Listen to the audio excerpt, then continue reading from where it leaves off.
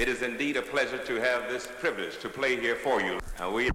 We intend to give you a very fine program, so just settle back, relax, and enjoy the moment.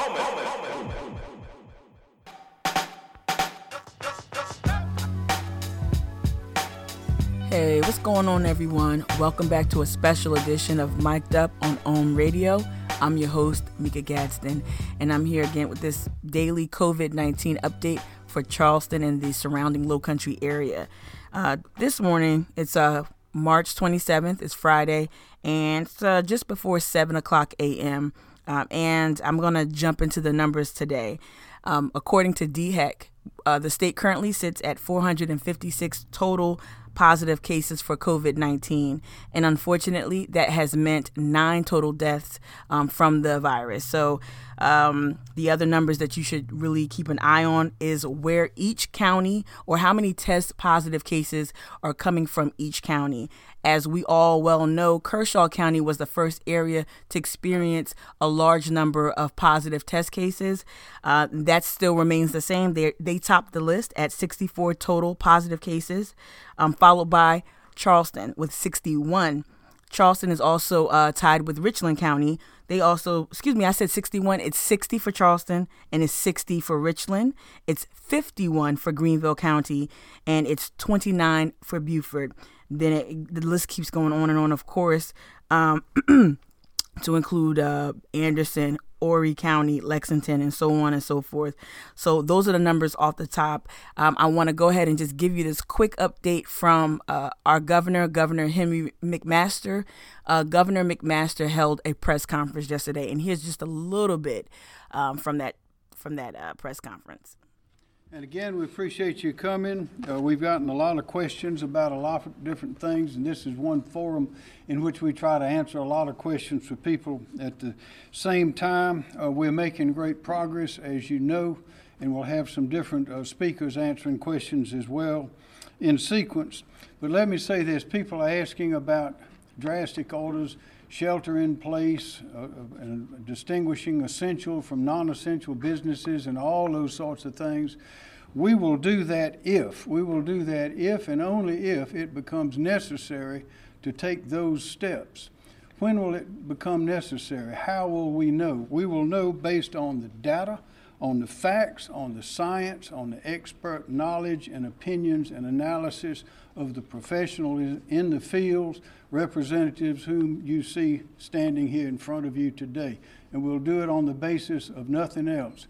If that time comes, you will certainly know, and we will say so. I have great faith in the people of South Carolina. They follow rules. They're respectful. They're courteous. They're gentle. They're smart. They're resilient. And if you will notice, the things that we have asked them to do, they are doing, and they're doing very well. We directed state government to cut back. The numbers are this. Those in state government that are working from home or are on leave are 20,000. So as you heard in that clip, Governor McMaster has not yet deemed it necessary to issue a stay-at-home order from the state level. He says he's going to base his decision on data. And if you're following the numbers are continually going up. They're trending upwards. And so that's just something to watch. And we are seeing other states, I believe it's over 13 states right now, who have issued stay-at-home orders from the state level down, even though our federal government also feels a little bit, consistent with Henry McMaster in that they don't want to, quote unquote, issue a lockdown order.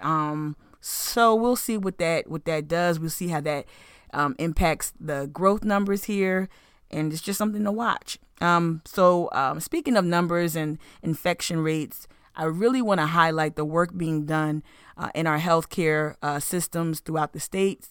We have some tremendous minds working very, very hard to help folks remain healthy, avoid infection, stay calm, and feel reassured. And so I stumbled across a little story or a profile of a local healthcare professional. And I'm going to play that clip right now. I wanted to do something where I could make a difference. People they're afraid, they're terrified. And so As an infection preventionist, we are the voice, we are the calm in the storm. What I do is direct the interventions to help prevent our patients from acquiring infections. It's all about the safety of the patient and the team member. Because this is a new disease, things are constantly evolving. The guidelines are changing, and also we're having to find ways to conserve our personal protective equipment. And so even though we're doing that, we're doing so in a safe manner. I spend a lot of time at work, and even when I'm not at work, I'm still working. Lots of phone calls, lots of emails, lots of text messages in order to maintain the calm here. But I have a very strong support system. Whenever I have to be here, my husband is there to handle things at home. And then also if he has to work and I have to work, we have my parents to lean on for that. That was Shanetta P. Williams. Shanetta is an infection preventionist, and that audio came courtesy of the state newspaper. I think it's important for us to highlight and uplift the work of healthcare professionals who are on the front line and working so diligently to keep our communities safe from infection and from everything, like even mass hysteria even. She's very calming and reassuring, and I've been seeing that consistently across the board. I want to lift up another aspect of healthcare work that has been pivotal in helping to work against or stifle the coronavirus outbreak, and that's the work of Prisma Health. Now, Prisma Health has a presence throughout the state. I know most notably the upstate area and also in the Midlands. So listen to this audio regarding what Prisma Health has been doing and the national headlines they've been grabbing. And engineers statewide created a potential life-saving ventilator device, which now has FDA approval. News 19's Jacob Reynolds talked to some of those doctors about how the device could save lives.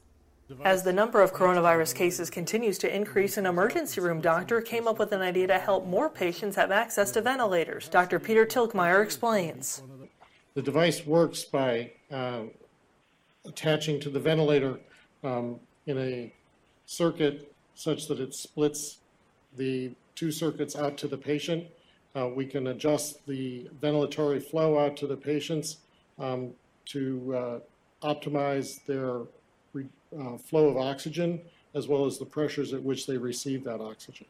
The device allows one ventilator to assist 4 patients in emergency situations. Dr. Marjorie Jenkins explains why it has emergency FDA approval. If you are out of ventilators and the issue is to not ventilate someone who needs life-saving support, then the Vesper device will allow you to share a ventilator among patients. The alternative with this disease, because of the acute respiratory failure that you have, is almost a certain death for that patient. Emergency room doctor Sarah Ferris, seen here, shared the idea with her husband, who is a biomechanical engineer. With friends, they printed a prototype at Clemson, who then shared it with Prisma and the USC Medical School in Greenville for more testing. Dr. Jenkins says rapid approval is usually unheard of. And they are working 24 hours a day to make this happen. You will never, I don't think I hope never to need or see in my lifetime a 72-hour turnaround for a device approval from the FDA.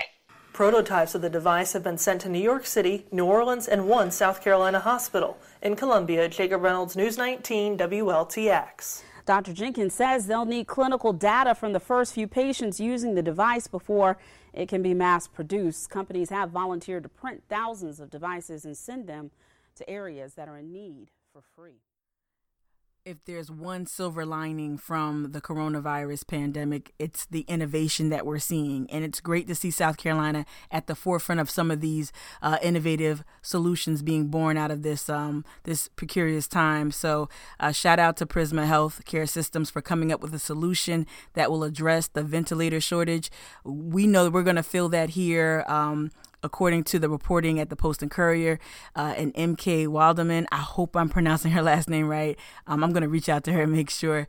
But her reporting with the Post and Courier, where she cites the shortage of ICU units throughout the state, and we know how that's going to impact folks in the rural pockets throughout South Carolina.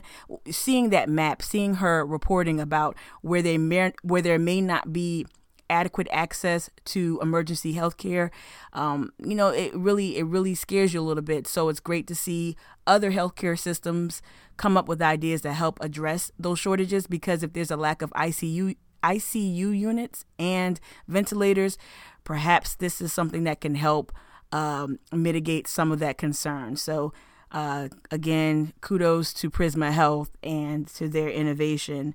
I'm going to pivot now to economic news. One thing you probably woke up to if you're not tracking COVID-19, you're definitely tracking the economic news. A lot of us, those listening to this podcast, this radio show, a lot of you all have either your work life has changed drastically. You may be working from home. You may have been laid off, furloughed, maybe even terminated. A lot of jobs have just dried up, especially here in the Low Country, where hospitality and food and bev took a direct hit. So here's an economic update in terms of the unemployment numbers here, and I'll come back on the other side with a little bit more information. New unemployment numbers show millions of Americans filing unemployment claims, tens of thousands of those South Carolina. And Charleston County saw more of those claims than almost any other county in the state. News 2's Danielle Hensley spoke with locals who are now part of those unemployed due to COVID-19 shutdowns. Danielle. Sophia, the jobs most affected by the closures are the one in hospitality, so people working for restaurants, hotels, or cruise lines. These jobs also heavily rely on tips. Professor of Hospitality and Tourism Management at College of Charleston, Dr. Wayne Smith, said tourism is an $8 billion industry in Charleston. The greater Charleston area is expected to lose $500 million in the next 4 weeks.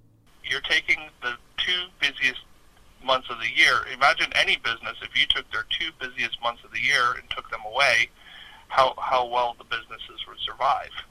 There are currently 50,000 people employed in hospitality tourism in the Charleston area, 36,000 of which are employed in the restaurant industry in the Tri-County area alone. Hotel occupancy is down to 29% compared to 84% this time last year. Before, to hire people, it was really difficult. Now, is it going to be even more difficult to hire post-event? Michael Dulac worked as a bar back at Rooftop before being let go 2 weeks ago. Since, he has been unable to find any other work. There are hundreds and thousands of people applying to the same job, so it's very competitive out there. And with the coronavirus now, it makes it even harder because a lot of employees are working from home. So they're not doing interviews and stuff like that. Dulac says he has had to suspend his student loan and car payments. So I live with my girlfriend, but right now, I think we did the math. It's going to be about a month and a half, maybe max, until I have to reach out to my family and see if anybody can help me and stuff like that without work. Prices are not expected to increase when things return to normal. Experts say businesses may offer package deals to attract tourism. Reporting in downtown Charleston, Danielle Hensley, Count on 2. That bit of reporting came courtesy of our local NBC affiliate here in Charleston, Channel 2 News. And so, as always, I'll link all of the reporting that I've used for this episode. I'll provide links to that content in the show notes. I want to continue on with some more local reporting, and this addresses the fear and some myths that we have heard surrounding coronavirus. I know I've heard it from, it's not even like exclusive to any age group. It really is alarming how much misinformation and disinformation is being dispensed. So check out this clip, again, another clip from Channel News 2 regarding myth busting and official information from FEMA. Social media can be a place of information and misinformation, and with all of us staying at home and staying online, the lines of truth for COVID-19 can become a little bit blurry. With the help of FEMA, News 2 is trying to help correct those rumors. The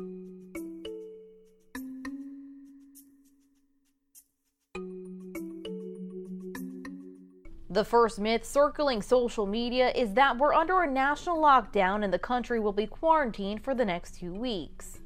Per FEMA, there is no national lockdown. As with all the information online or shared via social media, it's important to verify the source of the information. The second rumor is that we need to stockpile our groceries.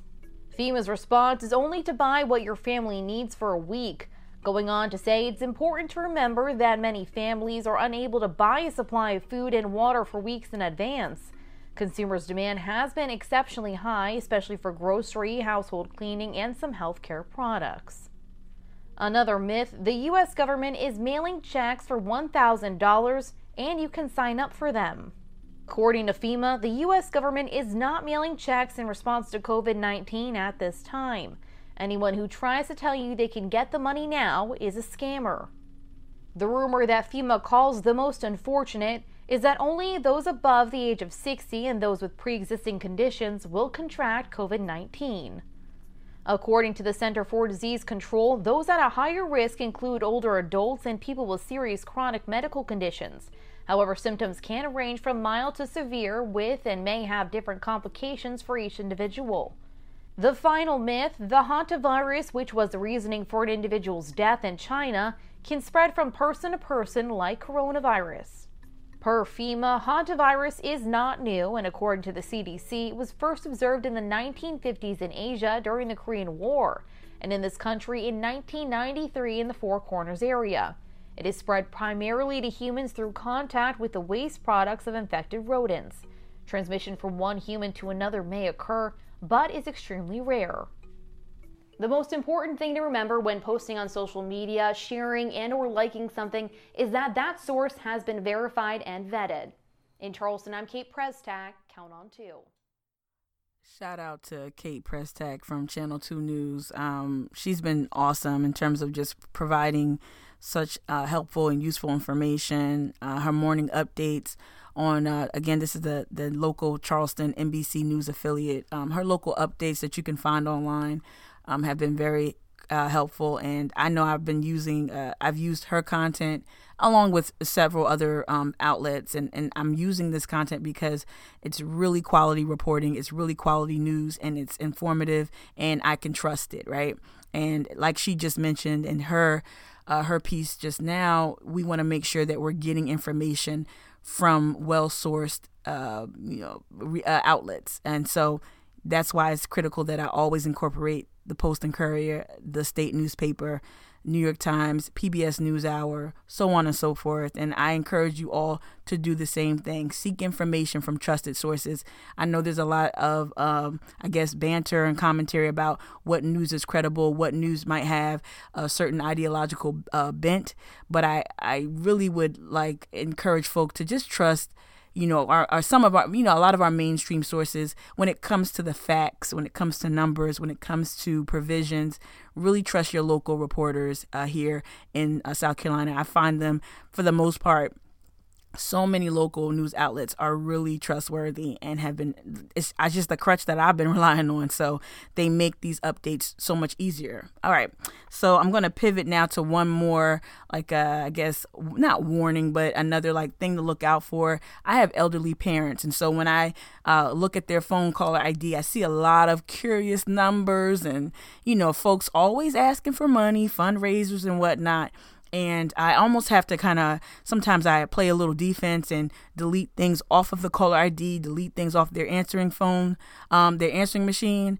And it's just, having elderly parents, it really puts into perspective, how many predators are out there. And with the recent news regarding the stimulus package and the stimulus relief checks that will be issued in the coming months, a lot of folks are going to be positioning themselves to take advantage of those, take advantage of anybody, but specifically the elderly. I'm going to just go ahead and play this clip to help you, prevent that and play a little defense on your own. During this time, we're being encouraged to practice social distancing, but that entails being more social online, and that could lead to a lot of misinformation. The worst times can bring out the worst in people, even during a global pandemic. Scammers are out to get unsuspecting victims. But there's now a tool that can help you from becoming one of those victims. The Better Business Bureau has a way for you to submit tickets and track scams online. Go to bbb.org/scam tracker. On the left side of your screen, see where it says search for scams? Go to the scam type section, and right there you want to click on COVID-19. There are over 20 scams in multiple states and Canada being reported on the site already. So you guys, please be careful.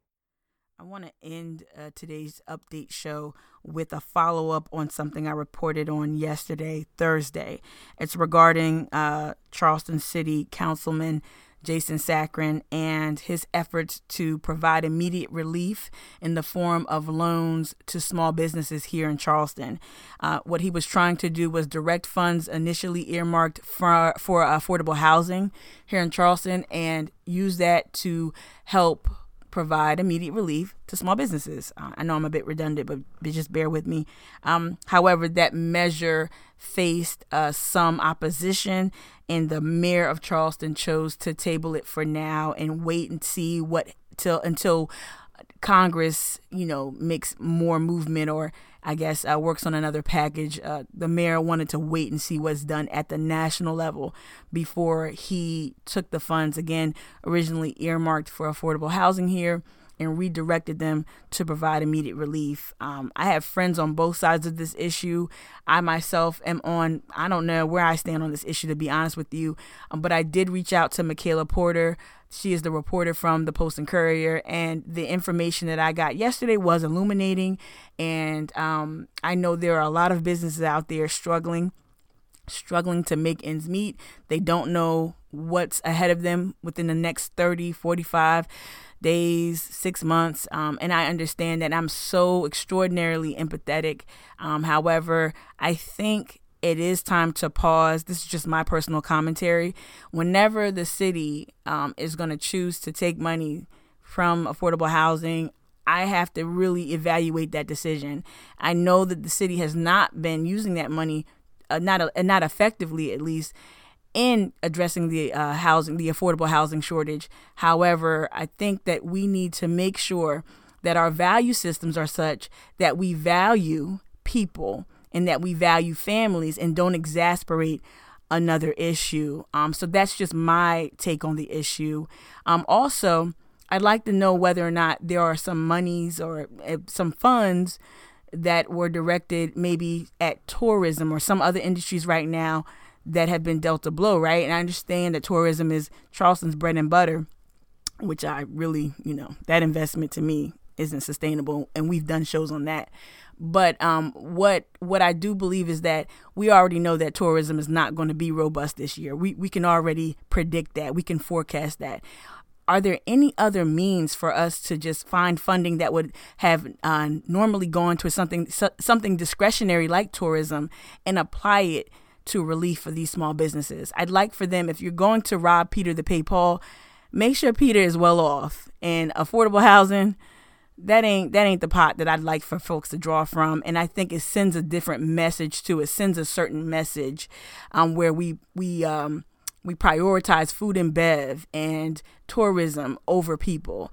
And again, I'm not mad at the strategy. I'm not mad at the organizing effort.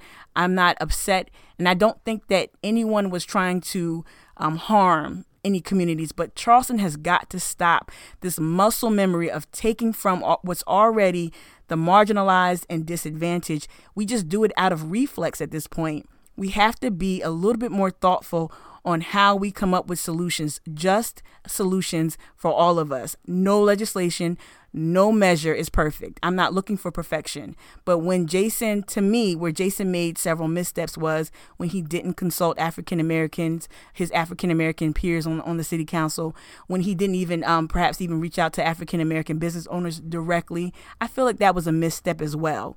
Also, the affordable housing, that's already a hot button issue. And I think that's what pumped the brakes on this measure. So I'm rooting for Jason. I'm rooting for my friends who are advocating for relief. I'm rooting for our small business and our economy here. But I think we need to ask some larger questions when it comes to our economy. Why are we doubling down and investing so heavily in tourism and doing that at the cost of the quality of life and at the cost of other people and community members? That's just a question I'd like to pose, but I'm rooting. It's hard to be on both sides. I'm not trying to straddle the fence. When it comes down to it, I'm for the people, period. So that's my update for today. Check out Michaela's reporting at the Post and Courier.